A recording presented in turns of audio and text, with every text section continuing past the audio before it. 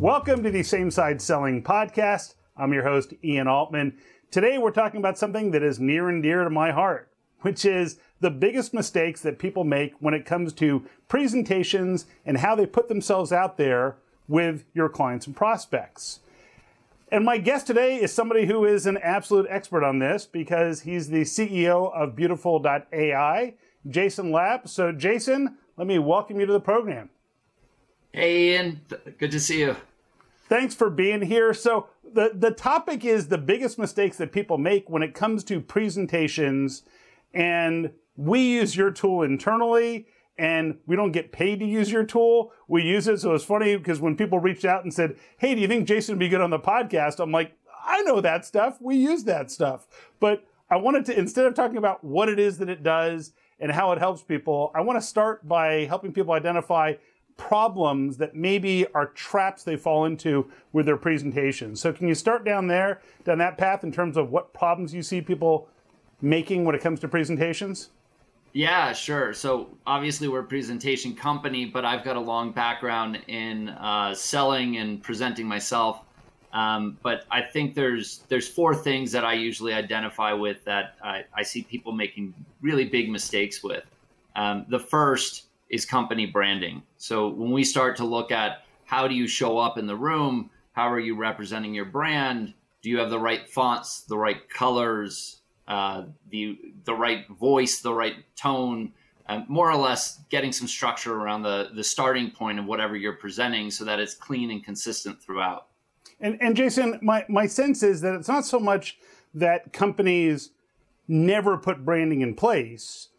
What I often see, and I don't know if this is something that you guys see a lot, is that the organization their marketing department will spend a fortune. They'll work with designers. They'll work with an ad firm. They'll work with an agency that comes up with this amazing design. And then their reps all of a sudden have a presentation that's tomorrow morning and they kind of wing it, and it totally violates every branding guideline that they have. And that's right, Ian. I mean, I'm sure you've seen it. I've seen it. I'm probably guilty of it at some point in my career. There's a hard thing between trying to customize a presentation for your audience and staying consistent with your brand. And I think it's hard for companies to get that right. I think it's hard for them to build structure that is repeatable for every situation. But obviously, the biggest mistake that we see sales reps doing is going off the grid and putting things in that don't belong. I mean, one of the biggest things I always see is clip art. I don't know if people still use the word clip art, but clip art is, out of the box, or they pull it off Google because they thought it was good. In fact, recently I saw a presentation that had puppy dogs and tennis balls in it, and that's just the wrong direction. So the first thing is this idea of branding and consistent branding and maintaining that consistency throughout. So the second one, are you saying it's clip art, or is there something different than just the clip art? No, before I get to maybe clip art, there's another practical thing that I think a lot of people overlook when they start to create presentations, and it's really this idea of what is your structured storytelling. What you often see is unstructured storytelling. It might be linear, but you're going up and down and you're all over the place and you're distracted and jumping from one topic to the other. And it becomes sort of a potluck of different things.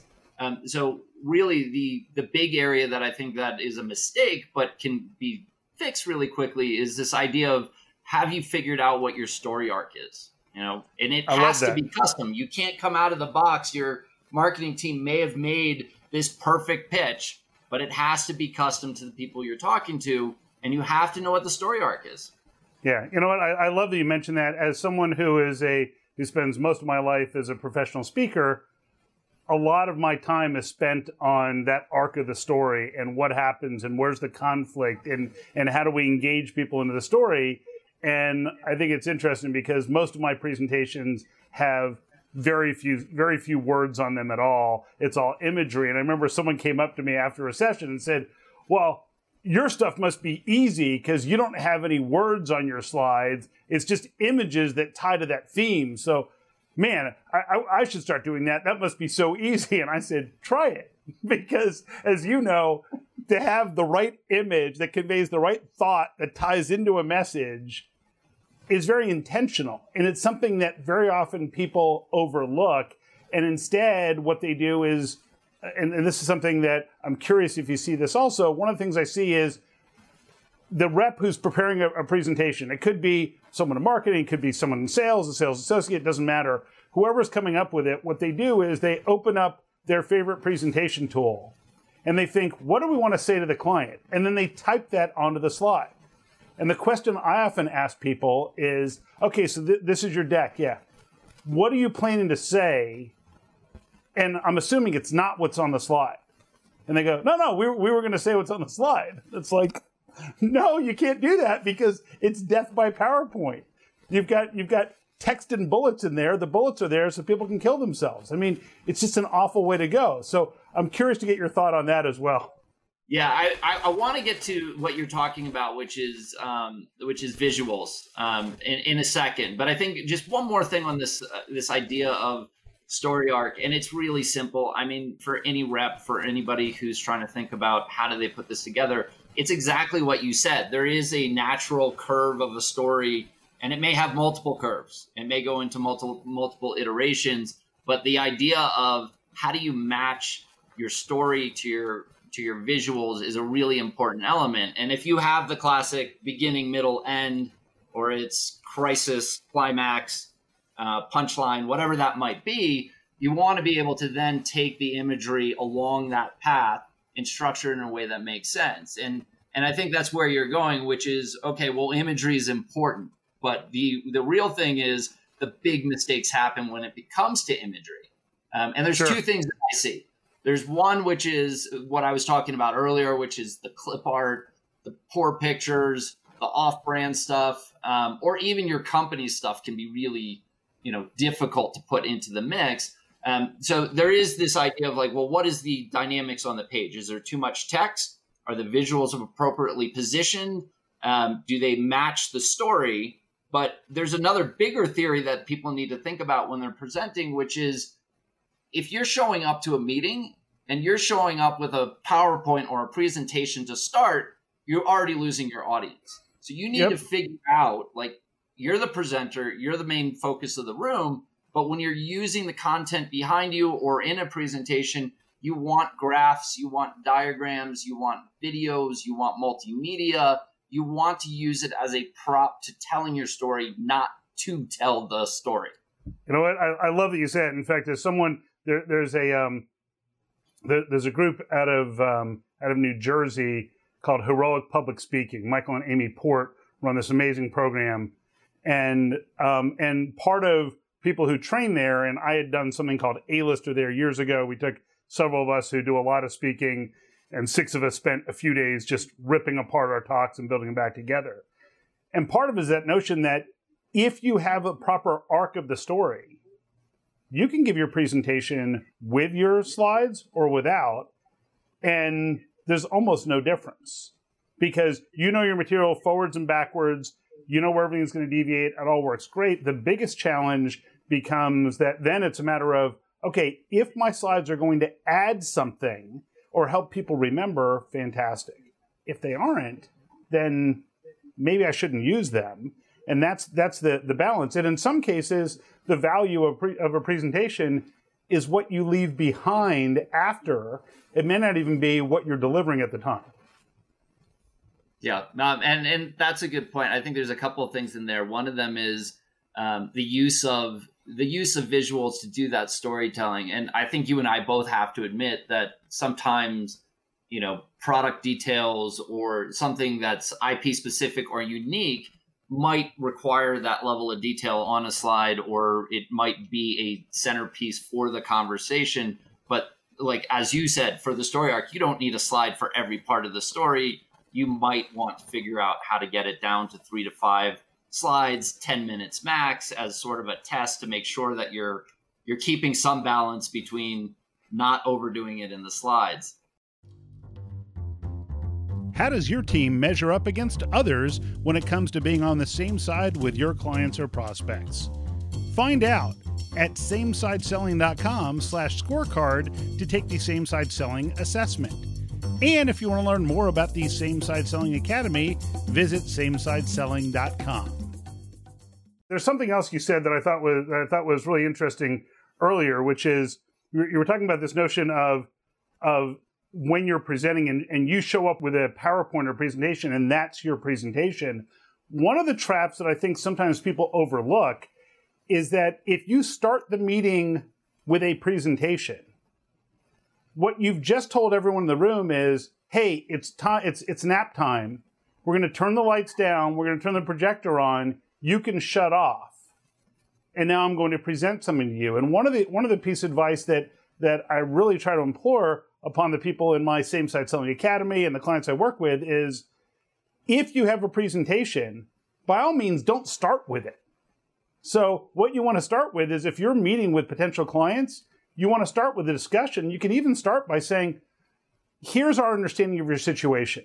And I want to make sure that we ask you some questions to make sure that we can actually help and that what we have would be useful. And if so, then we're happy to give you a presentation that shows that. But I want to spend probably the first half of our meeting making sure that we're on target before we go into any of our product or service. Is that okay? And almost no one's going to say no to that. And if you can set that up in advance, even better. Yeah, I love that, Ian. I'm a big proponent of the same thing. I love to talk. I love to engage the audience. And I think there's another element of what you're talking about, which is it gives you context for what you should and how you should present, even if you just spend 2 minutes doing that up front. Yeah, got it. So we mentioned this idea of the 4 different problems, the biggest mistakes that people make. So the first one was this notion of the branding side. The second part is this lack of arc of a story. What other traps do people fall into? Well, so the third, which I think we just sort of mixed it together with the storytelling, is this idea of visuals. And that was, we talked about sort of what not to do and, sort of how to structure content in a way that's more engaging. There are so many tools out there right now to create great graphs and diagrams and videos. Even inside of Beautiful.ai, the product that we have, we've gone to great lengths to make it easy to make a Venn diagram or a timeline or, a pinwheel or different things that you should be able to construct really, really fast that differentiate your conversation and your content in the room. Absolutely. And I think that notion of having detailed information and graphs and charts and visuals is really valuable. One of the traps that I see people fall into, and as someone who presents at a lot of different venues and I see a lot of different speakers, my favorite is the speaker who stands up there and says, yeah, I'm not sure if you can see this from the back. And of course, when you say that, people can't see it from the back. In fact, you're pretty sure people in the third row can't see it when you're doing that. And I have a feeling this may tie into kind of the fourth mistake that people make, but you tell me, what's the fourth trap that people fall into? Oh, I could go on for days about those types of presentations. My fourth sort of takes us down a little bit different of a route from what's in the moment of presenting and more into the idea of making sure you judge yourself with a feedback loop. So I'm really big on this idea of, and I think anybody who presents, you need to rehearse 10 times before you show up on stage. You have to get through all the ums and likes and, stalls in your voice and things that you're going to do. But one of the biggest things, especially in today's world of video, is recording and getting feedback. And the reason I think feedback loops are important is that we all hate how we sound. Like every single time I get used to it because you do it a lot. But every time I look at a recording of myself on video these days, I'm like, oh God, I'm getting older, or, I don't like the tone of my voice, or I'm not talking fast enough, or I said too many times. And the challenge is that nobody wants that feedback. But that I actually think is the killer thing for you to do in order to improve your presentations, because content, you will find out in the room quickly if people are dozing off, if they're picking up their phones, if they're talking to somebody, you can see that. Not necessarily online, but I think there's other ways that you need to make sure you're measuring yourself so that you don't just rinse and repeat with content that's not great. Sure. And I think that what's fascinating is, as a speaker, one of the things that we'll often do is we'll put a camera facing the audience. And so after a session, I'll look at where and how did the audience react at different parts in a talk. Now, one of the biggest challenges that we've had in the world of the pandemic and Zoom was, yeah, there's an opportunity to get some of that feedback, but not as real time. If everyone's camera isn't on, as someone who likes to use humor in my talks, it's tough to get a sense of how a joke landed or the timing of it in that environment. And I will tell you that over the last year and a half, 2 years, when I look at recordings now, especially in Zoom sessions and even in podcast interviews, I find those little stop words, the uhs and ums, coming back in. And I think to myself, where did that come from? And it just comes from not speaking at 75 events a year and all of a sudden speaking fewer, I guess. It's fascinating to see. I do want to get your thoughts on this idea of, one of the things I see often is reps or marketing people with the best of intentions basically employ what I'm guessing is Wesson oil and a shoehorn to get all the content they can onto the slide. So they're just trying to cram as much stuff on there, and it's almost like they couldn't possibly go to another slide. So they got to get everything on this one slide. And I just think to myself, what compels you to do this? Because one of the things as a speaker that I'm always conscious of is that when you put up a slide with words on it, the audience can either listen to you or read everything on the slide, but they can't do both at the same time. So how do you help people not have that vision of everything and all the content is thrown up on one slide? It's like, oh yeah, my presentation today, I was really efficient. I only have 4 slides for the hour. You look at the first slide and you're like, it's going to take 40 minutes for someone to read that content, and they're going to need a magnifying glass. So how do you deal with that? Yeah, I mean, that's a massive problem. I don't know if it's insecurity of the speaker or the presenter. I think it's challenging. The design principles around what you and I have been talking about are, there's probably a less is more type of logic that needs to be put in place every time you're creating a slide. There's some structural stuff in terms of like, where's it positioned? What does it look like? There's a lot of good reading you could do to find that stuff out. We built some of these features into our product, and sometimes we have presenters or users that don't like the product, or they push back and they say, I can't get enough on the page. And now I went from trying to present on one slide to having 4 slides. But it's sort of the point, which is you shouldn't have one slide. If the conversation is 4 slides, have 4 slides, reduce the content and get better structure around it. But the reality is, you're absolutely right. Like, if you're putting that much content on the page, there's no way you're going to get past slide 1 in 10 minutes, and your audience is going to lose attention really, really fast. Yeah, and I think that one of the things that people often overlook is this notion that, and it's one of the things that I love about the Beautiful.ai platform, is very often someone will say, well, I want to emphasize this piece. So, and then they start going through the color wheel and they're like, oh, I'm going to make this one purple and this one green. And it's like, and it looks like just a Technicolor nightmare. Instead of, in your tool, you say, okay, I want to add this. And I click on the bold tool, which is really just another way of saying, I want to emphasize this.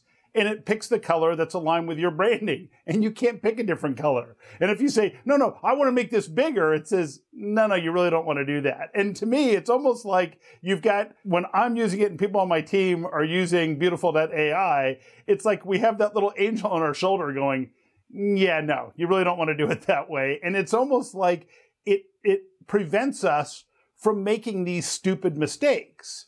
And you have the ability in the platform to reinforce all of the branding and have consistent branding. So now, if people in the field say, oh, I need to add a slide that has these 3 elements to it, they pick from their template that's got all the right design elements. They pick the right structure from you guys. And now when they create the slide, it's going to tie in with the branding. It's going to tie in with the messaging. And if I understand correctly, if 6 months from now, the organization gets acquired and their branding changes, you can just change it back in the core engine and it ripples through all the other presentations. Isn't that right? Well, first off, I'm excited that you're a user of the product. You're clearly a salesperson for me as well, because you know it really well. I think there's a couple, you unpacked a few, there's a few things that we should unpack in your comments there. I think the design principles that we built into the product were intentional. We call it Beautiful.ai because we created this design AI that gives you that structure. It's meant to be your guardrails and keep you from doing things that are silly mistakes. It's meant to make it so that you don't end up with 15 different fonts, 10 different colors, boxes all over the place. It'll stop you. The product will. And that can be frustrating because you've got to learn how to reuse it. But when you're using the product, it's really this mindset of, okay, well, they understand design. I want to be a creator. And I think we have this challenge today is that literally everybody wants to be a creator, whether that's, in their personal life or in their work life, and we don't have tools to do it.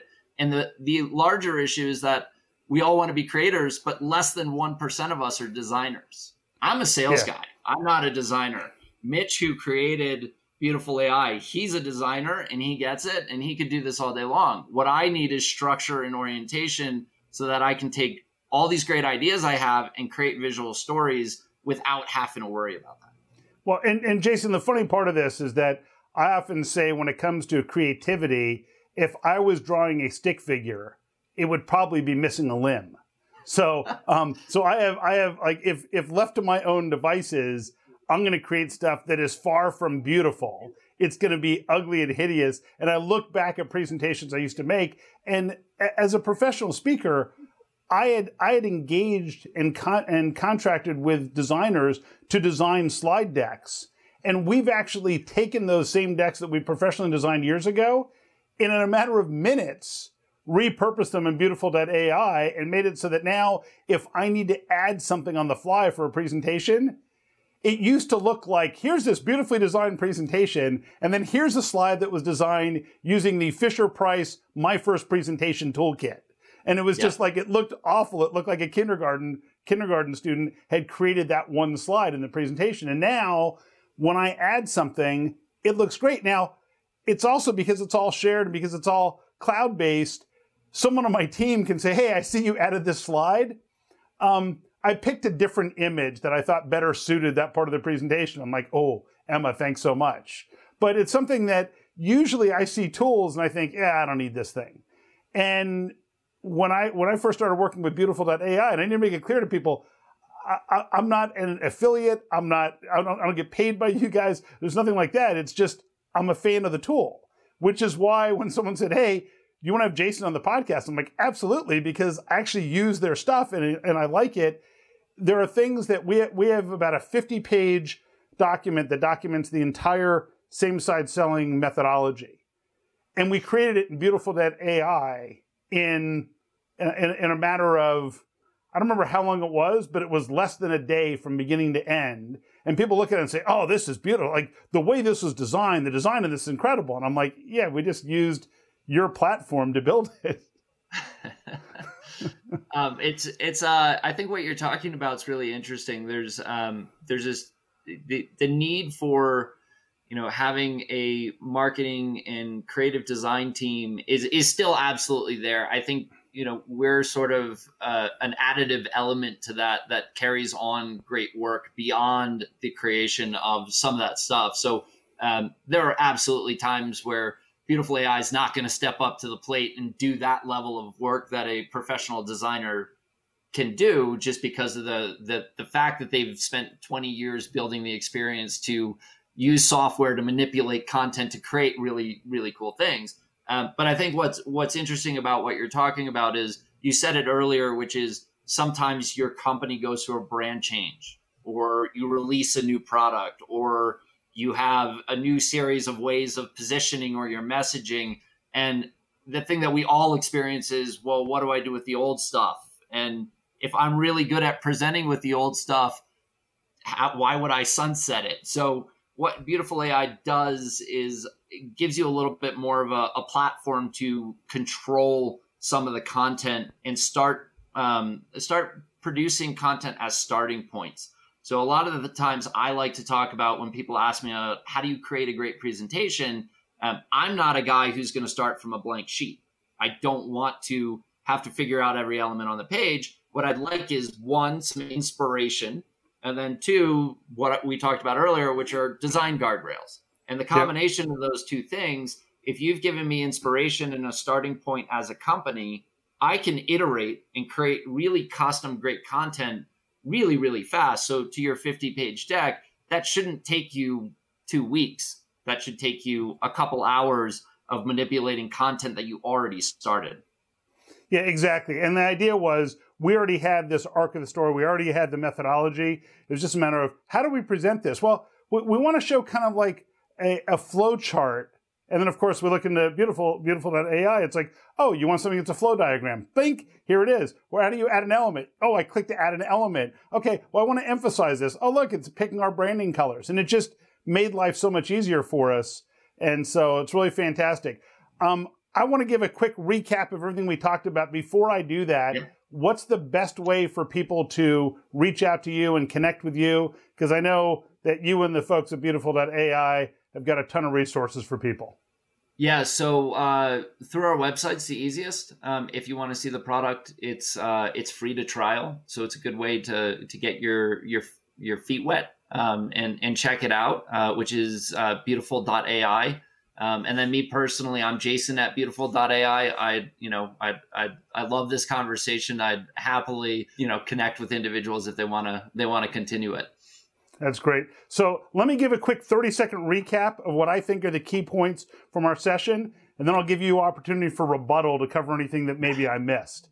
So there are these traps, in essence, that people have when it comes to presentations. The first is this idea of consistent branding and people kind of growing their own on the side, and it hurts to erode the brand. The second point is that when you're presenting, you want to make sure that you've got the proper arc of the story mapped out. So you've thought through that arc of the story and what your message is, beginning, middle, end, where are conflicts. You can't just jump into a presentation. Think about it. There would never be a movie that anyone would pay to see that is a demo of your product.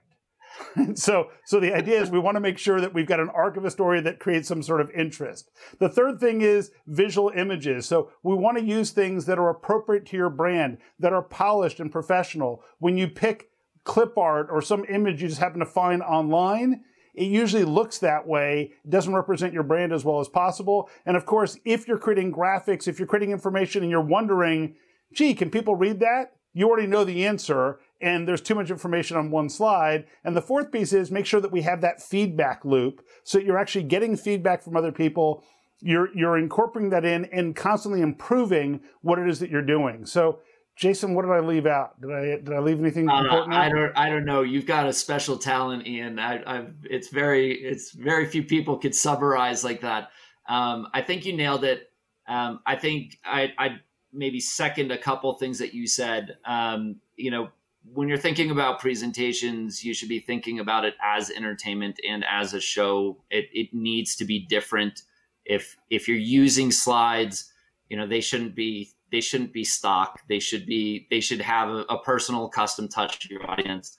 And there are so many tools out there right now that it's almost inexcusable for you to be doing things that, you didn't take some time to actually, build some nice video, some nice imagery, do a few things that are really simple these days, because it does show to your customers that, it's who you are. And if you're not showing up that way, it shows that you might be an uninspiring partner. That's fantastic. I'm a big fan of the beautiful.ai platform. We use it all the time. And my whole team, it's not like we have someone that says, oh, I don't really like it.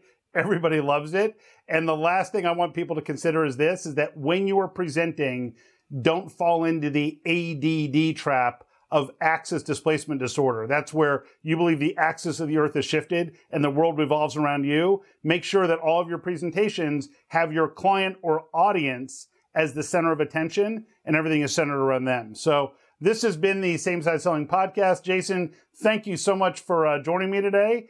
And we will see everybody on the next episode of the Same Side Selling Podcast. Thanks again, Jason.